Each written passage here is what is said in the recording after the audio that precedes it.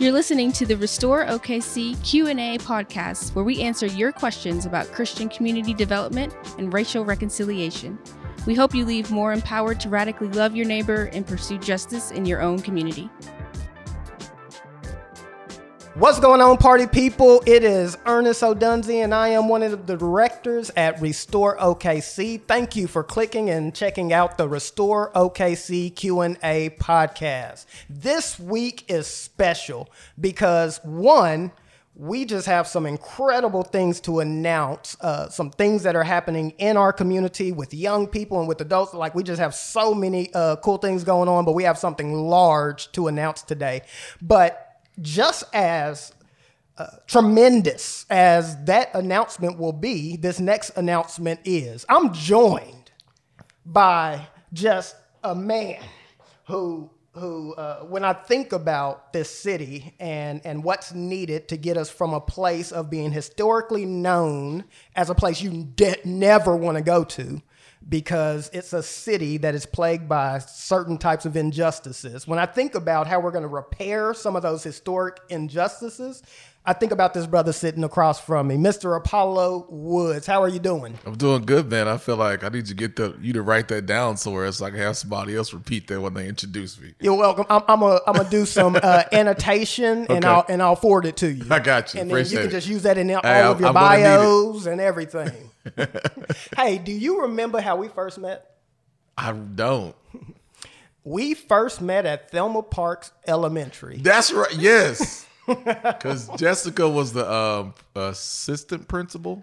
Let's see, at Or that time, principal. what was happening? See, we went through, we've gone through tons of transitions at this schools. This is one of the schools where Restore Schools has classroom care teams. And so we've been serving this school for 4 years. And so a couple years ago, Jessica Johnson was the new either assistant or interim principal. I can't remember which one. Yeah, it was interim. I think she was assistant the previous year.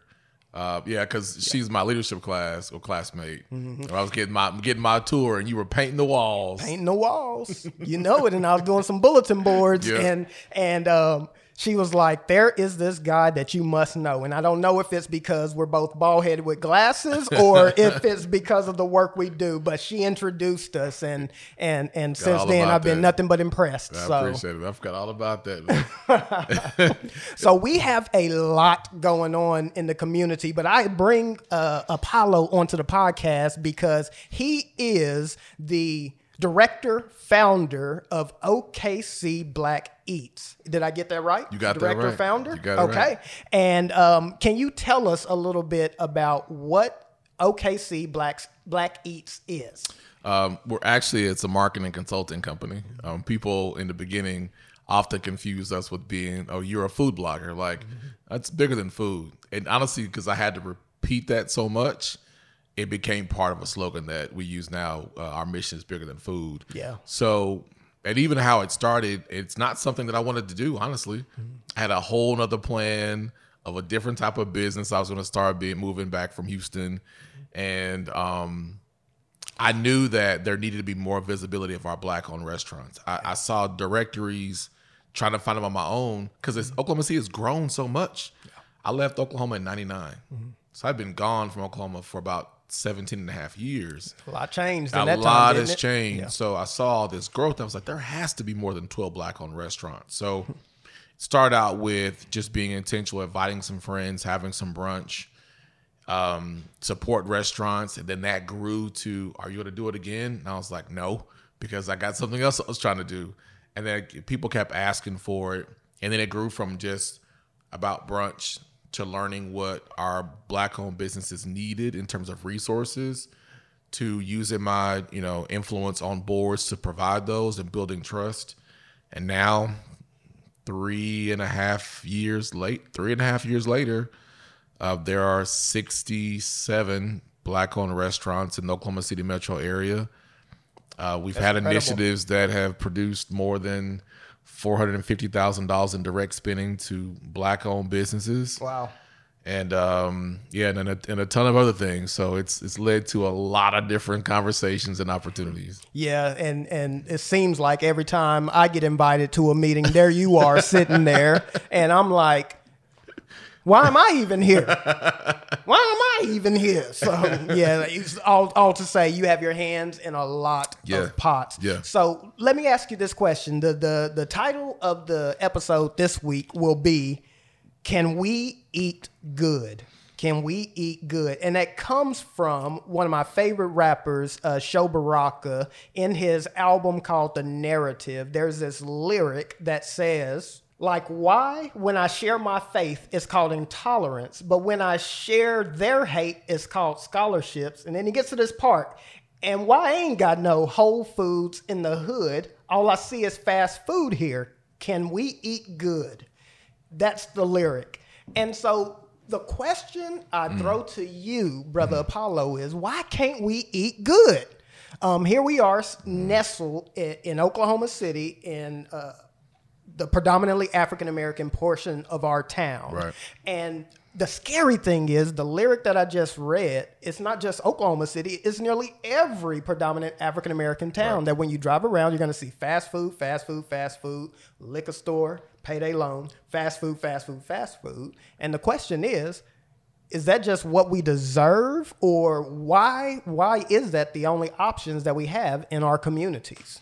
Yeah, it's interesting that you say that. And my thoughts about why we don't have easier access to foods that are going to help us live longer, not just in terms of our health, our weight, our mental health, our mental clarity, all of that, is Oklahoma is trending toward being the from number 4 to the 3rd hungriest state in the United States. So, do you know what the other 3 are? Who the other 3, or anyone below us? I'm going to assume it's a southern state. I was about to say, right? I can make some guesses, but I don't want my emails to be a southern filled state. Up. Okay, we'll just leave it at that. Go ahead. Right. So when you look at it from a high level of 1, we're top 4 currently. Then breaking that down to areas of our state that are predominantly Black, why are they so under-resourced? So when you compound, we're already in a hungry state, and now you're compounding that to the systemic redlining, gentrification, taking resources out, manipulating our, how do I say this? Manipulating us to feel like that we're getting more when we're really not. When you look under the hood of the vehicle that they're presenting, it does make you wonder, why can't we have what other communities have? Yeah. Now I think of it this way, especially supporting restaurants. How much of that is what we know and experience, and how much of that is being programmed? Yeah. Because if I can tell you all the great things we have, you can start to then think about, we do have more than what I thought. So when I tell people, no, there is a restaurant that's been serving fresh juices for more than 10 years. It happens to be on 27th and North MLK. Yeah. When I say, oh, there's actually a small convenience store that accepts SNAP benefits and it's healthy foods, it's right there at 23rd and Kelly. It takes your concentration off of, yes, the grocery store 23rd and MLK is gone. We don't know when the grocery store at 36 and Kelly is going to open. We're waiting for Homeland and anticipating that to open. You stop thinking about what we don't have and trying to shift your brain for a period of time, because you can only shift it to a period of time for so long before you say, you know what, I'm working hard to think about what we have and supporting that, but I still got to deal with the reality that we don't have a grocery store. Yeah. Because I'm going to get reminded of, even though I'm being intentional, every day I'm probably going to get reminded of, I got to go somewhere else and take my money somewhere else outside of where I live in my ward, and they get my money, but that tax money is not staying here. Yeah. So it becomes a constant reminder, and you get fatigued. And you're like, man, I want to eat good. And you're like, you know what? Today, I'm going to go down here and just get me some fast food. Yeah. But it's easier to get a fast food joint on a corner than it is to say, why is it so complicated to get fresh food from farms? Why? And you get we're working toward it. Okay, that sounds good. But if you want to make it happen, you can actually make it happen. Yeah. Right. So it is, to me, I've just convinced myself that if I want to keep my sanity, I have to tell myself I'm going to focus on what we have. Yeah. And we're going to have to address collectively with different thoughts on what's going to be the effort required to get what we need from ourselves first. Yeah. Then I can say, now I know what I need from you. But right now, I believe that every community, I don't care where you are, what your economic status is, what your educational background is, we have been a resilient people for many years. And there's a lot that we can do by ourselves. Mm-hmm. So that way I can tell somebody, no, I don't really need that. I need this. Yeah, that's good. That's good. So what you just said, I really, really like when you stated that we can do it. That reminds me of a meeting that we were at, and you came in and you had this shirt. And on it, I was speaking to this group, and I was telling them how some groups need to be unapologetically black. And then it's funny because people start murmuring, and then they start pointing and looking at you, and I'm like, what did I do? Did I call them a bad name or something? And then all of a sudden, you kind of open up your sweater, and your shirt says unapologetically black. Yeah. And what I believe is there are some groups that need to be unapologetically fighting for the hearts and the resourcing of particular groups of people. Absolutely. And that is that's not reverse racism, as some people would say. It's actually helpful. Yeah. And then other groups, and this is where we fall in, we're about reconciliation, which means, yes, we're in the block, but we're also going to build bridges to the burbs. That's what we're called to. Let me ask you this question, because as you said, we're in a food desert. We have shortages. Right. We need solutions. Right. Our solution has been a internship program. Mm-hmm. And in this room, you can probably hear the difference in my voice because I have a mask, because we have 3 additional individuals in the room with us right now.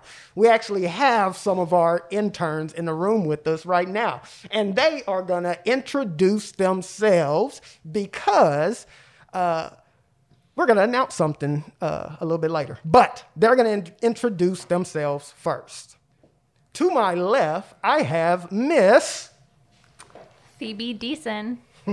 And Phoebe, you can tell us what grade are you in, and also how did you even hear about the Restore OKC internship program? Yeah, so I'm a junior in 11th grade, and I heard about the Restore OKC internship program through my mom, who I think she heard it from you, just through conversation, and thought that it would be a great opportunity and starting job for me. So she let me apply, and the rest is history. Awesome. So this is one of our superstar interns. And next we have Mr. Markel Kendrick. And Markel, what grade you in, and how did you hear about the Restore OKC internship program? So I am in the 10th grade, a sophomore. And I found out about this internship from a man named Mr. Lampkin, and we used to work with him. And Miss Ann saw us and took us in for the first summer program, and I just kept working here ever since. So. And Ann is the director of Restore Farms. And our next superstar intern is Mr. My name is Kimani Hammond. I am a sophomore, and I have the exact same story as Markel. We was working, teaching kids coding and scientific method, and Miss Ann came along, and we learned from the internship from there. And from then on, I just continued to come back and continue work and help out the community. Nice. So these are 3 of our 15 superstar interns, and we just have some specific questions about, can we eat good? All right, so Mr. Kimani, tell me, what is something you've learned in the internship program that you think will be beneficial for our community?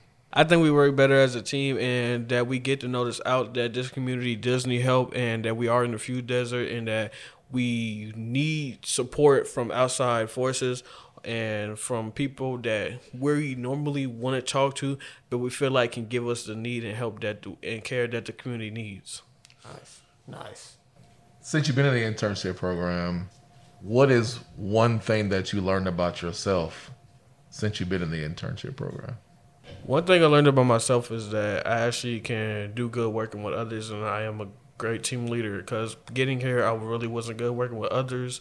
I would have some conflict with people in my group or people that I worked with, but coming here, I got the opportunity to lead and the opportunity to show people that I can do what they don't think I can, and that I can be better than what people have in their thoughts, and I could just be there when needed. Yeah. So Phoebe, as we sit in this room, you're surrounded by 1, 2, 3, 4, 5 males in this room recording a podcast. And you are part of a farm internship, which historically most people would be like, women don't do farming. But then secondly, also, we are in Northeast Oklahoma City, which is 86% African American, and you're not African American. How has it been being Caucasian working in a predominantly African American community? 2 questions. Ernest, those are some great questions. To the first one, I will say I pretty quickly debunked the "you're a woman working on a firm." I think Markel might remember this story. We were shoveling mulch. I think it was like the first or second day of internship that I had been working here. And as we were shoveling mulch, they were arguing over who had to push the wheelbarrow to the other mulch pile. And while they were arguing, I was sitting there finishing up shoveling, and then I just kind of grabbed it and walked off. And just like, okay, you guys can argue, figure that out. I'm gonna move this over there. You know what? That says a lot about your character qualities, but it also says a lot about those boys and their character, their work ethic, their abilities. It says a lot about them too. Right. I totally agree with you.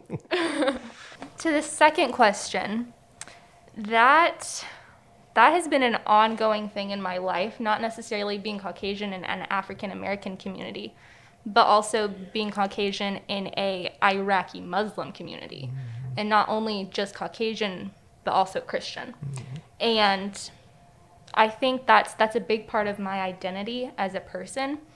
And I have my parents to thank for that, because they constantly put me in environments where I was a minority while not being a minority. And while that's kind of like a really confusing statement, to kind of break it down, as a white person, I'm not a minority in America. But being the only white person in the room makes me somewhat of a minority. Situational minorityism. Yeah, right, yeah. I just made that up. Yeah, that's a great, great word. Great sentence. And so because of that, I struggled for a long time with my identity. And there was a lot of times where I was in situations with other white people, other schools that I went to, and a lot of hurtful things would be said towards the Muslim community that I was involved in. And because of that, it just challenged and pushed me to constantly speak up, to constantly be the person in the room to debunk those mythological ideas. Yeah. Even at risk of losing face in certain circles. Yeah. That's hard to do. Yeah. I lost a lot of friends at school. They just kind of decided I was too intense. Yeah. I've been called intense a couple times in my life. Yeah. That's good. That's good. Markel. Yes, sir. Yes, sir. Quick question for you. So tell me something. Yes, we have a farm, 5-acre farm. We got greenhouse, community gardens. We got chickens now, and we're about to have goats sometime. That's well and good and awesome. But unless you plan on being a goat herder, it may not be the most applicable skill that you learn. So tell me something that you have learned as part of this internship that isn't agriculture focused that you think is going to be helpful for you in whatever career you pursue? So that's a good question, because there's two things actually that I've learned from this place that I've really, taken to heart. So first, so when I first came here, I wasn't really sure what I wanted to do. And at the time when I was working with Mr. Lampkin, I was like, hey, I might want to be an engineer because they do amazing things, and I wanted to do it, but it was like not really, like I wasn't like driving too much to push myself to do it. Yeah. But when I came here, I learned about how much time and work agriculture takes. So, and when I heard about the animals, and then this is the second thing. So when I learned about the animals, I wanted to be a vet because I wanted to take care of animals, and I love animals actually. And it's just really, and this place has really pushed me because it teaches me what I want to do in my life, because I didn't really know what I wanted to do. And like, this gives me an idea of what I needed, or this is giving me that little push or that little drive to do what I wanted to do. That's awesome. It's cool when that can happen at a young age, because I'm 35 and I still don't know what I want to do with my life. Yeah. Somebody help me. Yeah. Somebody help. Paulo, help me. Help me get my life together. I'll do the best I can, brother. So yeah, there's and you never know, there might be changes in that, but right now I really want to be. And when I heard about Miss Ann doing Friday things with your career, and we might be seeing things we want to do, I was really excited because I wanted to really be hands-on and be and see how vets actually work. So this is a great segue into our huge announcement. Right now, we are actually in the middle of a giving campaign. And the giving campaign is called Cultivate Community, because what we're doing is improving our physical infrastructure, but then also what we're doing is increasing our ability to have more interns. And you want to be a part of this campaign. We're raising money so that we can actually, on our 5 acres, we have 2 acres that are unused that we are converting into a barn for animals. We plan on having an event space down below. We want to have a teaching space for the interns. We want to expand our orchard, expand our community garden. We have so many things we want to do so that we can have more interns, but then also improve the property so we can have more jobs for adults in our community. And so we want you to be a part of the campaign, Cultivate Community. Just head on over to restoreokc.org, and right there on the home screen, you can't miss it. You have an invitation to be a part of Cultivate Community campaign. But what I want you to do is motivate the people. Speak to, and I'm going to come to you first, Kimani. Answer this question for me. Should a young adult join the Restore OKC internship? But then second to that question is, why should someone listening right now invest in you young people? So I feel like, in my personal opinion, a young person my age or a little bit younger should do this internship because it's a good learning experience. You can find yourself. You get to meet other people. You get to know what you want to do. If you don't know what you're going to do past middle school, high school, whatever grade you're in, they will help you find this out. They will help you try to get in touch with people in the career that you want to do when you grow up. And it's just a good learning experience. I feel like people should donate towards our cause because we are the next generation. We are here to help build something greater out of nothing, and we are here to show people that our voices can be heard and that they need to listen to, well, not need to, but they should listen to young people because we are more than just baby faces and bright young smiles. We can be impactful, we can be important, and we can make a way to the next generation past us. That's incredible. That's incredible. Appreciate you. Markel. Yes, sir. Should a young person join this program? And even while Kimani's talking, it reminded me that I said it wrong. You're not the next generation. You're actually the now generation. So thanks for correcting me. Y'all are the leaders of actually today, not tomorrow. But should a young adult join this program? And then secondly, to someone's listening, why should they contribute to expanding this internship program? So definitely, because a young person should do this because it really builds character. And the thing is that people now, like kids nowadays, are like lost on what they want to do, like how I was. And I feel like this place can really impact them to do something good, because this is a good thing to do, because help comes in many ways, many sizes, and we need to be there, because why not? Because this isn't a little game. This is something important that's great for this community. And for the people out there watching, I think you should really invest, because we aren't just kids. We are here to make this neighborhood better and great. And we're doing it one step at a time. And many people already know the great things that we've done, and they've seen it, and they know what's happening in the next probably 5 months or how long, because this place is growing fast. And this might actually be a legit farm, and it will be great. And I want you, and y'all should just stay to see how this turns out. Thank you, sir. Well said.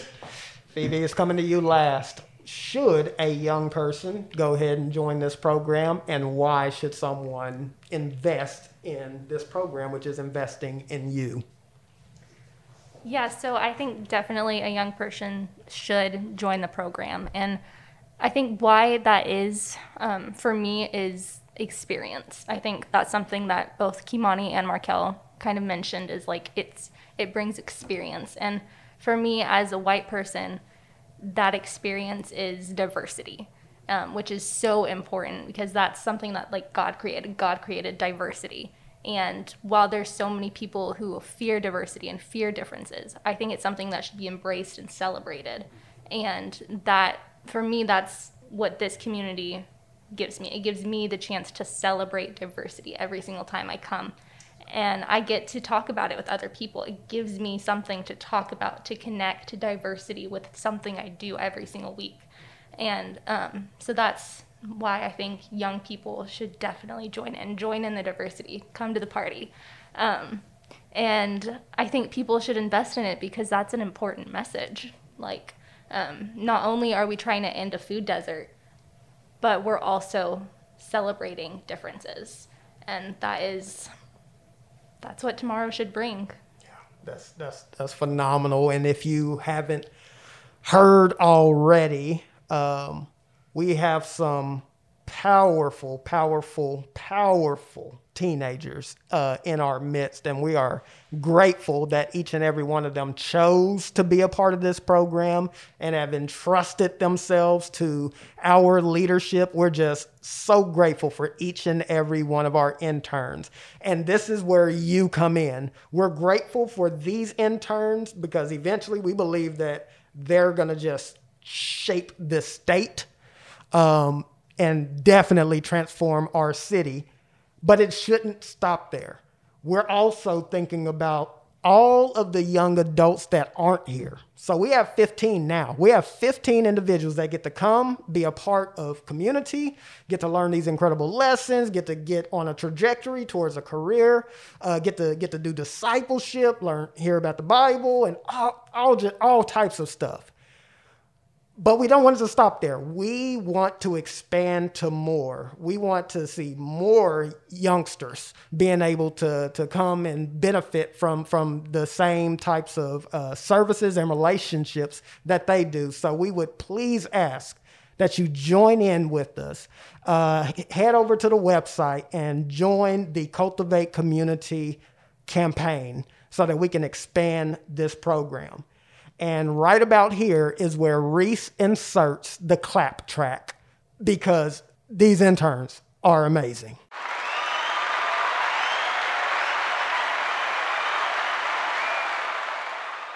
All right. So thank you guys so much. Kimani, Markel, Phoebe, thank you guys so much for being a part of this podcast. It was great to be here. Thank you.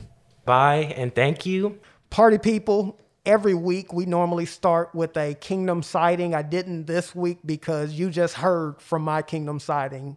Genuinely, every day we are inspired by these teenagers. Just inspired, because once you get that spark, you just have somebody invest in your life and you find out that you're good at something and you grab it and you start running with it. Incredible things can happen. That's my testimony of being able to learn coding in 7th grade. And eventually when I became a felon, I was able to start a web building business because of what I learned in 7th grade. And that's what we want for these teenagers, is that they learn that spark early, so that the foolishness that can happen while living on the block, it just begins to drift away because you have something you're living for. And that's what we want for our young adults.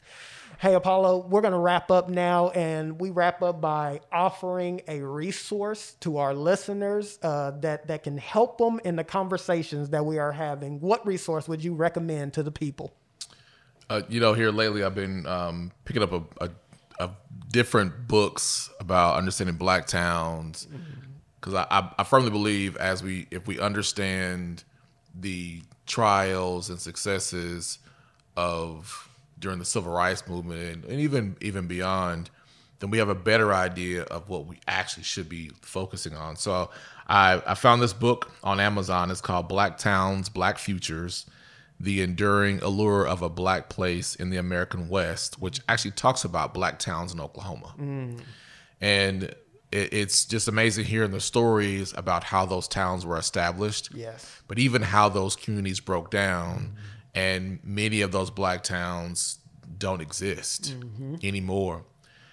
And that understanding has helped me realize how, to a large degree, of why our community in the Northeast community has not have the same identity.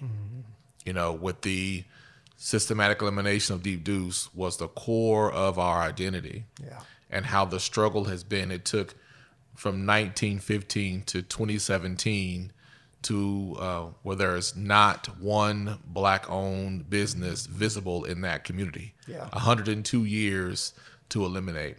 Whereas Tulsa has survived, and they still have businesses that exist, and their North Tulsa community is thriving off of Greenwood and Black Wall Street. So that would be a resource that I would recommend. The author of that book is Carla Slocum, Slocum, and you can get that book on Amazon. That's a great recommendation. It reminds me of one of my recommendations, which was Impact. And Impact is specifically a book about Oklahoma and the history of Black residents throughout the history of Oklahoma, and it is a tragic history. But I enjoy that book, especially the chapters about the all-Black towns, because very few people know that Oklahoma had more all-Black towns than any other state. I think at the heights, we either had 53 or 43. It was one of those two numbers. I think it was 53. And these were all-Black towns, self-governed and beautiful. And then we know what happened in the 20s with Greenwood and Black Wall Street, which during that time, a lot of those Black towns began to crumble from pressure internal and also external, mainly external. So yeah, that's a great recommendation. Before we close, I know you said we're going to close. I do want to share how I've seen the kingdom work. I've been back in Oklahoma for 4.5 years. So for the time that I've been here from 2016 and today, I am excited to see more intentionality and vocalizing and coming together. And regardless if it's been a perfect attempt or not, seeing the attempts of young, youth, those who are maybe high school age, but really more of the Gen Xers. Because I think oftentimes Gen Xers, as a Gen Xer, we're getting overlooked. It's the young people. We're like, well, where Gen Xers are still out here doing a lot of great work to be an example to the millennials and even Gen Z now. So seeing that progressive growth of people being vocal and trying things and becoming more visible, and to see other corporations are like, I didn't know this person existed, or I didn't know there were as many Black engineers or Black community developers. They didn't know because of visibility. So I'm really loving to see the visibility, because it's going to take us to take care of us and us to be at those tables to have those conversations, because all good intentions aside, if a person doesn't know what they don't know, they're not going to make the best decision. So whether you do it disruptively or any other way, but being present and visible, the visibility is what I'm loving to see throughout this Oklahoma City. Yeah, I'm enjoying seeing that increase as well, and you've had a lot to do with that. So yeah, it sounds like we can say the same thing. Although these are discouraging times, living in a pandemic, political turmoil, relational strife increasing because of just all the craziness we're going through. Although things can seem bleak, I'm actually encouraged, because I'm seeing, and I think I hear this from you, you're seeing that there are some positive things happening in this city, as far as visibility, as far as Black business owners being supported. 100%. There's an increase. There's just a feeling in the air. It's energy.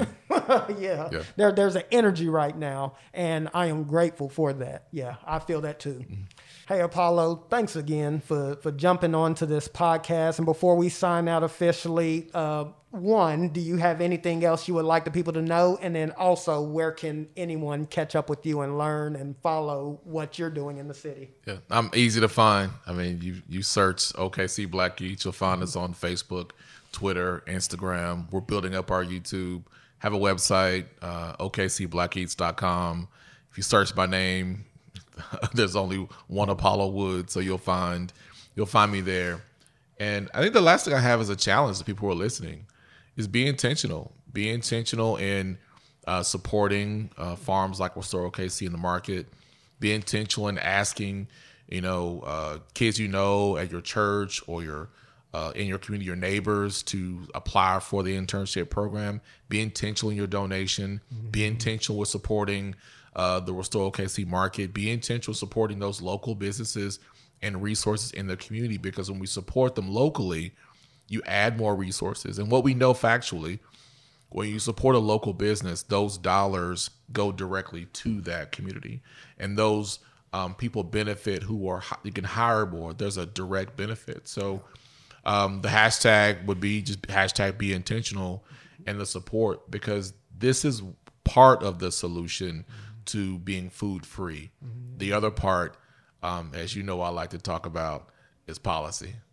So that would be the thing that's coming is addressing policy with our legislators to make sure that everybody is food free, not just Black folks that live on the east side. Yeah. Next time I have you on, we're going to make that the topic. Just policy. Yes, sir. Food, life, just policy. Policy. That can take up a whole couple hours on its own. So, brother, thank you so much for jumping on the mic, man. And hey, and thank you, listeners, for checking this out. You could have invested your time anywhere, but here you are with your earbuds in, listening to us talking about food desert. So thank you. You are the committed. And we are signing out live from Restore OKC.